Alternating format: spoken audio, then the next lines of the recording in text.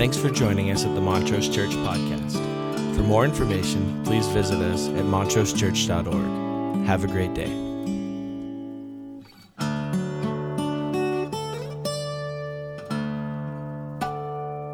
Buddy. Well, we're continuing to talk together and think about this series, Tune In, and what that means and what that looks like. And so the question this morning is the same one we've been asking the last few weeks. To what are you attuned?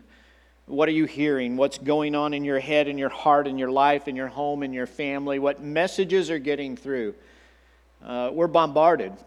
We're overwhelmed. There's so much coming at us. And so as we think about that, to just stop for a moment and say, what is it that I'm hearing? What is the universe speaking to me? What does my brain tell me? What do my emotions tell me? What's happening inside of me? What's the thing that really is the soundtrack that plays in my brain? What are the voices that I hear? Because it matters what we're listening to. It matters what we're tuned to. And so we're thinking about that together, and we're specifically thinking today about what it means for you to hear this. You are challenged. You are challenged. And I have been thinking about how this all fits together and what it means for us to be sort of navigating uncharted waters. We're doing that right now, right this minute, as we figure out how to do church, live streaming, and all of that as our primary means of being together as a church family. That's uncharted territory. We don't know how to do that. We're figuring it out as we go. And I'm guessing going to the grocery store is a new adventure. It's not the same old thing that we've always done before. It has new challenges with it. Trying to maintain your home. Some of you are doing homeschooling, and that's got all kinds of challenges. Parents are exhausted. There's all kinds of things that are uncharted. We don't know exactly how to do them. And how do you cope? What do you do when life is throwing these challenges at you? I love James 1:5. If any of you lacks wisdom, they should ask God, who gives generously without finding fault, and He will give it. And so I think we're gathering today to say we need wisdom.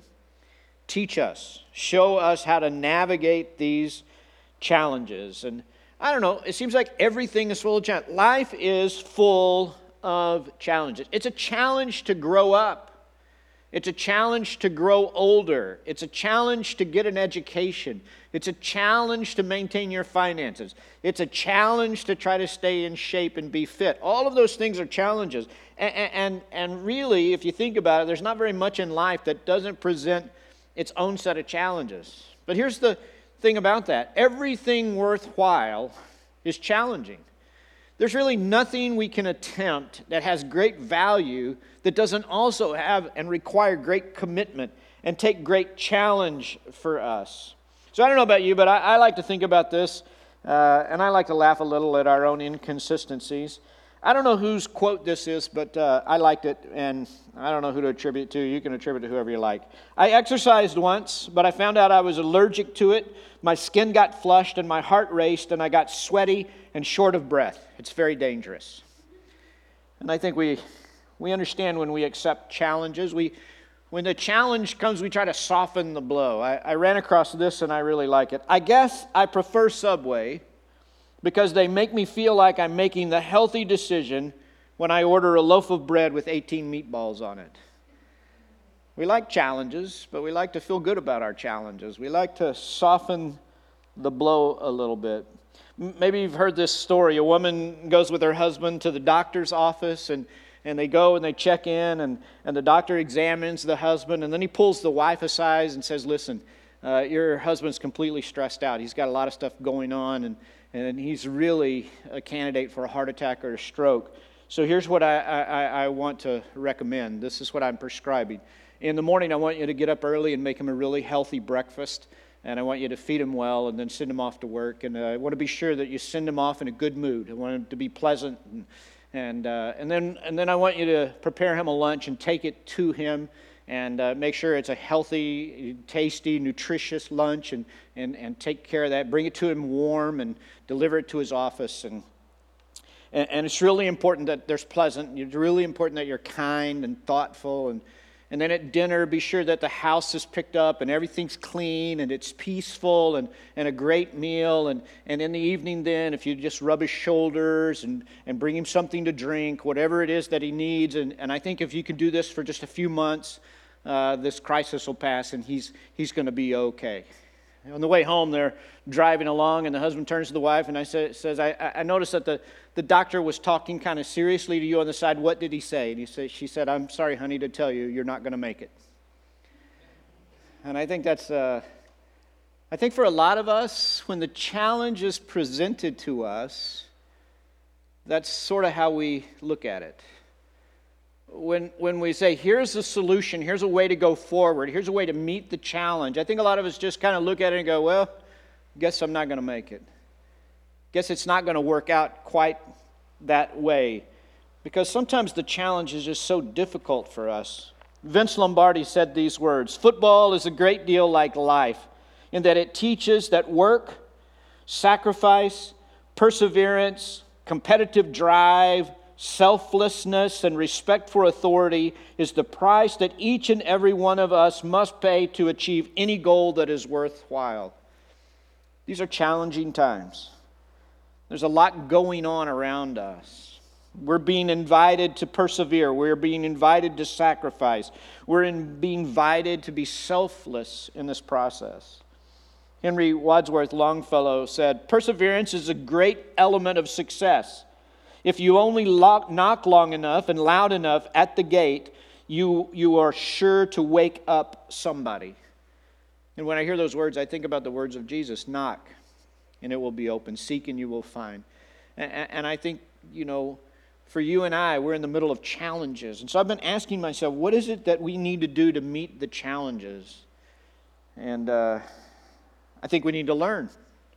I think we need wisdom. I think we need to understand what our life is about and where we're called. And T.H. White, in his book, The Once and Future King, writes these words. The best thing for being sad, replied Merlin, beginning to puff and blow, is to learn something. That's the only thing that never fails. You may grow old and trembling in your anatomies. You may lie awake at night listening to the disorder of your veins. You may miss your only love. You may see the world about you devastated by evil lunatics or know your honor trampled in the sewers of baser minds. There's only one thing for it then, to learn. Learn why the world wags and what wags it. That's the only thing which the mind can never exhaust, never alienate, never be tortured by, never fear or distrust, and never dream of regretting. Learning is the only thing for you. Look what a lot of things there are to learn. And I think this morning as we gather together, those words kind of ring in our ears. If any of you lacks wisdom, let him ask God, who gives generously without finding fault. And that's really why we gather today. We're asking in the face of the challenges to give us wisdom, to help us to learn something that will allow us to meet the challenges that are in front of us. Jesus kept it pretty simple. How do we meet the challenges of life? Jesus said, follow me. That was evident in the very beginning. Matthew 4:19, come follow me and I will send you out to fish for people. Luke 5:27. After this, Jesus went out and saw a tax collector by the name of Levi sitting at his tax booth. Follow me, Jesus said. He made it really simple to understand. He didn't involve a lot of complexities. If you want to get through the challenges of life, if you want to do something that's worthwhile, if you want to get to where you're going, if you want to cancel out all the noise and complication, follow me. Do what I do, say what I say, walk where I walk, love like I love, act like I act, have the attitude that I have, display the Spirit in me, follow me. The longer Jesus lives and walks and teaches, the call becomes deeper, it becomes richer, and it becomes, of course, more challenging. Matthew 16:24. Then Jesus said to his disciples, whoever wants to be my disciple must deny themselves and take up their cross and follow me. For whoever wants to save their life will lose it, but whoever loses their life for me will find it. What good will it be for someone to gain the whole world, that forfeit their soul? Or what can anyone give in exchange for their soul? It starts to seem like that the wisdom of the word is simply this. If you're in challenging times and there's challenging things going on and you don't know what to do, follow me. It's what Jesus sums up when he says, seek first the kingdom of God and his righteousness, and all these other things will be added as well. Paul has such a deep understanding of this truth that he mimics and mirrors the whole idea. 1 Corinthians 11:1, follow my example as I follow the example of God. We follow Jesus, we follow God, we follow the Father, and then we allow people to follow us as we follow God, and so on and so forth. It's simple, but it's challenging. It's not easy. And so as we think this morning then about the challenges in front of us, it seems to me that we can meet the challenges we're facing as we meet the challenges that God has given us. Paul, in writing in Ephesians chapter 5, is breaking down the idea of these challenges. And then, to be honest, they're the kind of challenges that make us squirm a little, because he gets to all of us as he talks about what it means and the simplicity. Listen to what he writes, Ephesians chapter 5, verse 1. Follow God's example, therefore, as dearly loved children, and walk in the way of love, just as Christ loved us and gave himself up for us as a fragrant offering and sacrifice to God. But among you, there must not be even a hint of sexual immorality or any kind of impurity or of greed, because these are improper for God's holy people. Nor should there be obscenity, foolish talk, or coarse joking, which are out of place, but rather thanksgiving. For of this you can be sure, no immoral, impure, or greedy person, such a person as an idolater, has any inheritance in the kingdom of Christ and of God. Let no one deceive you with empty words, for because of such things God's wrath comes on those who are disobedient. Therefore do not be partners with them, for you were once darkness, but now you are light in the Lord. Live as children of light. For the fruit of the light consists in all goodness, righteousness, and truth. And find out what pleases the Lord. Have nothing to do with the fruitless deeds of darkness, but rather expose them. It's shameful even to mention what the disobedient do in secret. But everything exposed by the light becomes visible, and everything that is illuminated becomes a light. That's why it is said, wake up, O sleeper, rise from the dead, and Christ will shine on you. Be very careful then how you live, not as unwise, but as wise, making the most of every opportunity, because the days are evil. Therefore do not be foolish, but understand what the Lord's will is. Do not get drunk on wine, which leads to debauchery. Instead, be filled with the Spirit, speaking to one another with psalms, hymns, and songs from the Spirit. Sing and make music from your heart to the Lord, always giving thanks to God the Father for everything in the name of our Lord Jesus Christ. So there's this huge challenge that Paul now gives to the church at Ephesus. Remember, he's not writing this letter in reaction to something. He's simply saying, let me hold out what the challenge is. And so when I read these words, I see 5 distinct areas of challenge. And this is the thing, as we face this very practical reality that we are living in unprecedented days, uncharted waters. And all of us are doing the same thing. We're trying to figure it out. I mean, there's just only so many episodes of Tiger King to distract us. And so we're working together to figure out, how do we do this? And what if it's this simple? What if as we meet the challenge of what it means to be followers of Jesus Christ, that in doing that simple thing, simply following Christ, we end up meeting the challenges of these unprecedented and uncharted days? It seems to me that that's what the Scripture is talking about when it says, seek first the kingdom of God and his righteousness. So I see 5 things. Number 1, imitate God. So Jesus was imitating God when he sacrificed on our behalf, and we are to imitate God as well. We're to share love and grace. In fact, stronger than that, we're to be the source of love and grace and sacrifice for the benefit of others. I just want to stop and let that sink in for a minute.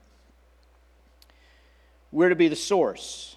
We're about a week and a half into this process of quarantine, safe at home, sheltered in place, whatever you want to call it. And this is about the time that nerves start to fray and we we start to find out all the little things about the folks that we live with, and maybe it's easy to forget.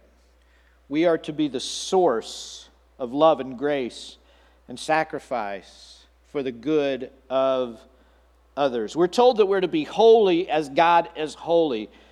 Now listen, this challenge has nothing to do with our ability to fulfill the challenge. It has to do with our understanding that this is our goal. And this is the challenge set before us. I mean, Paul, as he opens up, says right out front, follow God's example. Follow God's example. Follow God's example. Have this attitude just like Christ, who sacrificed everything. We're to follow this example. And I think that's so important for this reason. We're not trying to be the nicest person in our home. We're not trying to be the best Christian on our block. We're not trying to be the best system of faith in the systems of faith. We're not attempting to be of greater character than most of the people we know. That is not what this is about. This is about being imitators of God. It's about following after and pursuing something that will always exceed our grasp. That's the best kind of challenge. That in fact our call is not to be better than someone else or something else or some other system. Our call is to be imitators of God, to follow after, to be holy as He is holy, to be a source of grace and goodness, a fragrant offering. We're supposed to have a sort of atmosphere around us that encourages this sort of winsome moment in our story, in our lives, in the relationships in which we share. And maybe this is the moment when we say, what did the doctor say? He said you're not going to make it. Because so often we hear the challenge, we understand the challenge. It's just that we're not sure we want to sacrifice what it would take to fulfill the challenge. So number one, he says you are to follow God's example and imitate God. Number two, he says you are to pursue purity. Paul lists three places for this purity: in our sexuality, and then he says in any kind of impurity, and then he says in any kind of greed. I think we grow weary of hearing these sort of old admonitions. We've heard them all before. We've been over them and over them. But I think Paul has something very specific in mind that he's talking about. Sexual immorality and impurity and greed are imposters. I think that's the whole point. They are counterfeit attempts to meet legitimate needs.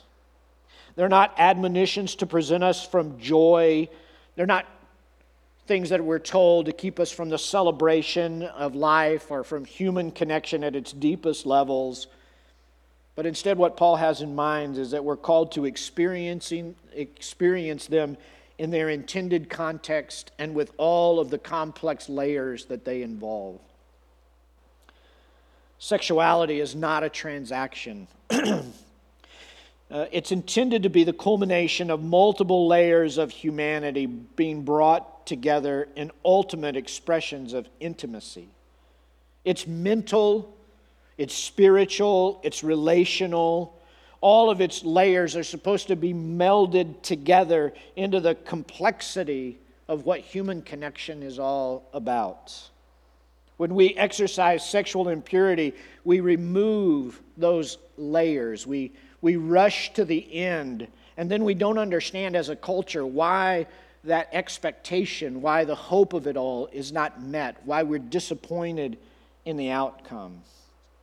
Paul suggests we are robbing ourselves of God's intended purposes, of His intention to love and connect in beauty and grace and strength. In similar fashion, when he talks about impurity, he's talking about how it contaminates human relationships. Whether it's dishonesty or meanness or selfishness, we are robbing each other of true connection and what it really means to be in relationship in a healthy and meaningful way. In the same way, greed is a shortcut to wealth without the cost of stewardship. When we attain wealth in ways that are greedy, then we are damaging others. We're damaging the world. We're damaging the culture. And so he says, how do you meet the challenge? You seek purity. You seek purity at all of these levels of life because they're significant and they matter. The third thing he highlights is we should speak well. I'm always amazed that into these lists he talks about words. And there's not a single time in the New Testament where we don't find these things grouped together. So that the message is that the words we choose and the way we speak can be as damaging to human love and connection and intimacy as any of the other vices of life. And some of us, particularly in this culture, we start to believe that those vices of impurity and sexual immorality and those things, those are the big things, and the words don't matter as much. But these are always listed together. We are to speak well. We are to pray that the words of our mouths and the meditations of our hearts are pleasing to God. What would that look like? What would that look like in the context of these current challenges in which we are living? I think this is the moment when we ask, what did the doctor say? Doctor said you're not going to make it. It's not that we don't understand the challenge. It's not that we don't get it. It's that we start to turn off. We start to squirm a little. We start to say, that's just an unrealistic challenge. But the challenge of how we navigate these current waters is that we follow. We take up the cross, we deny ourselves, and we follow Him. Because if we save our life, we'll lose it. If we lose our life, we'll find it. And I don't think it's adequate to apply that to some ultimate sense of judgment. I think if we do not practice these things, we will lose the joy of life, the joy of connection, of what it means to be truly alive and truly in relationship. If we choose selfishness over sacrifice, we won't understand what it means to love and be loved, to know and be known. We'll understand instead loneliness and disconnection. Number 4, he says, live wise. Some things work better than other things. If you've been around a while, you know this. The idea that there are new things coming that might be better is true. But there are also some things we know to be better than others. Most of us know that. It's harder to explain why we do some of the things that make life harder instead of some of the things that make life easier. Tony Campolo says the greatest evidence that Satan is alive and well is that we know things to do that would make our lives and relationships better, but we refuse to do them. And I don't know about you, but that would be the very heart of wisdom, wouldn't it? That we know there are some things we could do, we could sacrifice, we could let go of, we could not say, we could say instead, but we refuse to say them, we refuse to do them. So that Jesus boils it down in a really simple manner. He simply says, follow me. Just follow me. Just do what I do. Just say what I say. Just think what I think. I'm going to get a drink.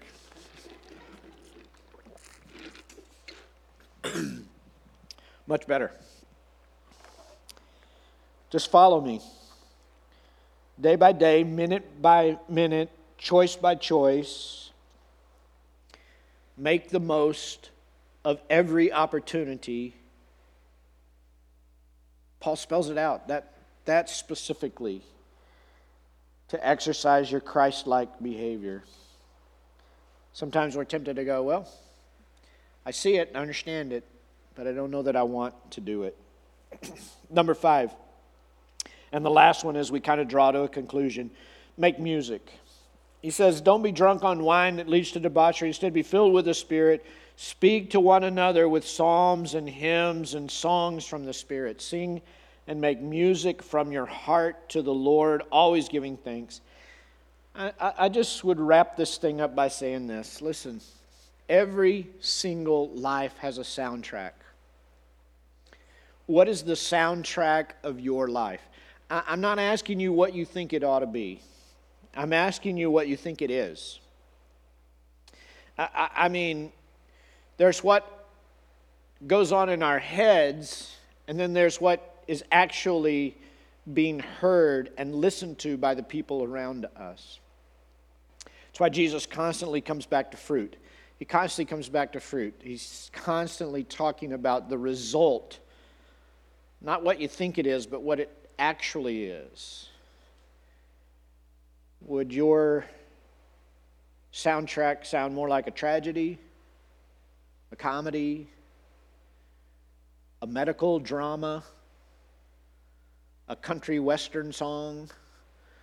What would your soundtrack sound like? And what he suggests that it should sound like is psalms and hymns and words of thanksgiving. I know this is so easy right now to say, the doctor said you're not going to make it. It's so easy to say, I see and understand. I hear what the challenge is, but I'm just not willing to do what it would take to get through it in a way that would lead to the outcome that I really want. But listen, this is a challenge. It's a genuine challenge.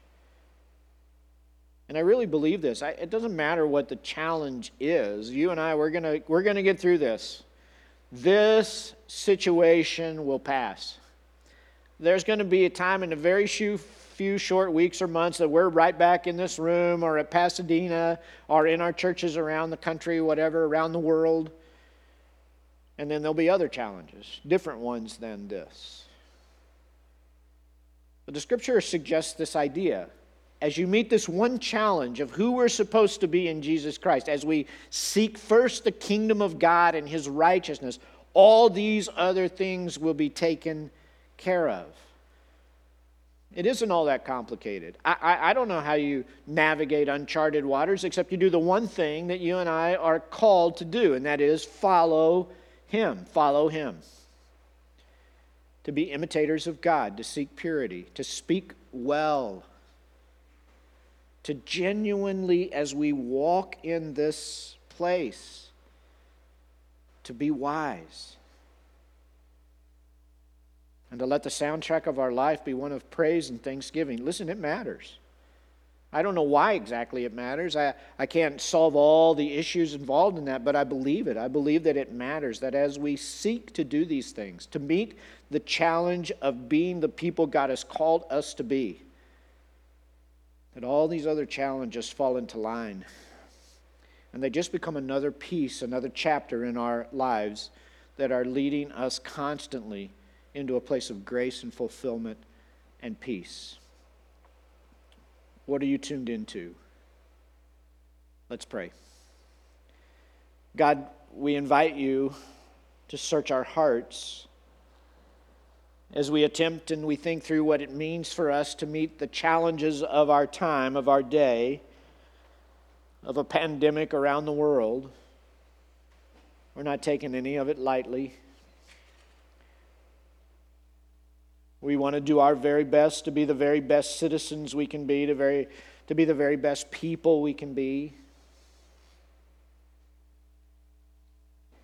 But mostly we want to be the very best followers of Jesus Christ we could be.